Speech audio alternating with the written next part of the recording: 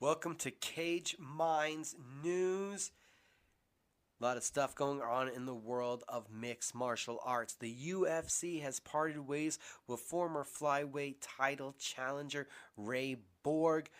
Injuries, illness, and a couple mishaps on the scale have forced Borg to pull out of previous fights, but details on what led to the release are still scarce. Formerly ranked number 4 in the UFC contender rankings at light heavyweight, Corey Anderson asked for and got his release, quickly signing with Bellator MMA.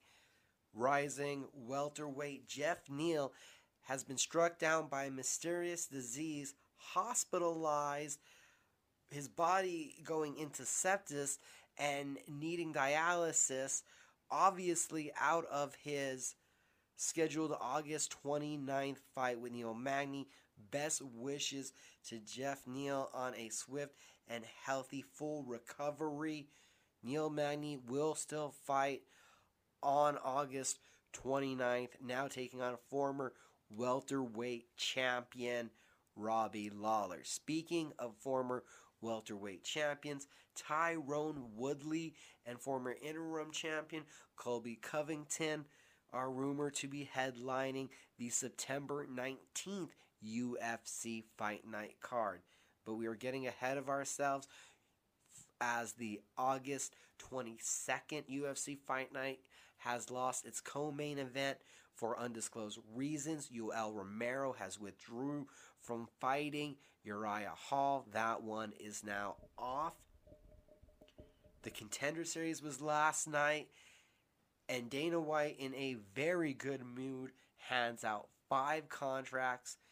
In all, Ipa Kasana, who I'm probably messing up his name, Ipa, who was in the first fight, gets the nod and will quickly turn around to fight Maki Pitolo August 22nd.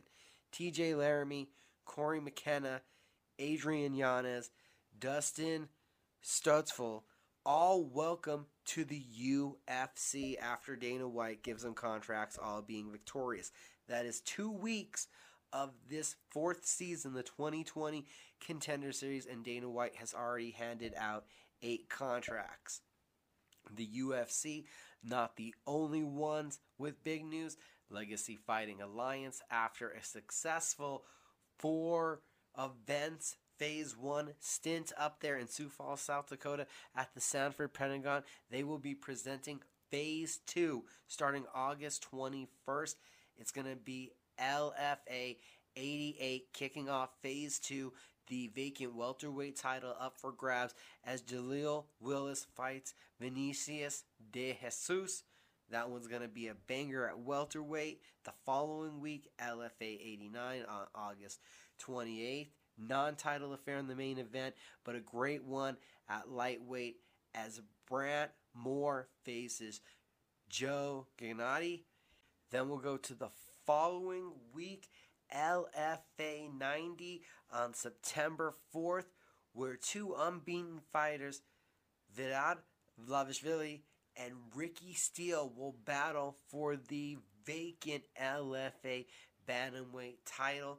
Phase 2 concludes on September 11th, LFA 91, and the promotion is still in the final stages of getting that main event finalized. This has been Cage Minds News.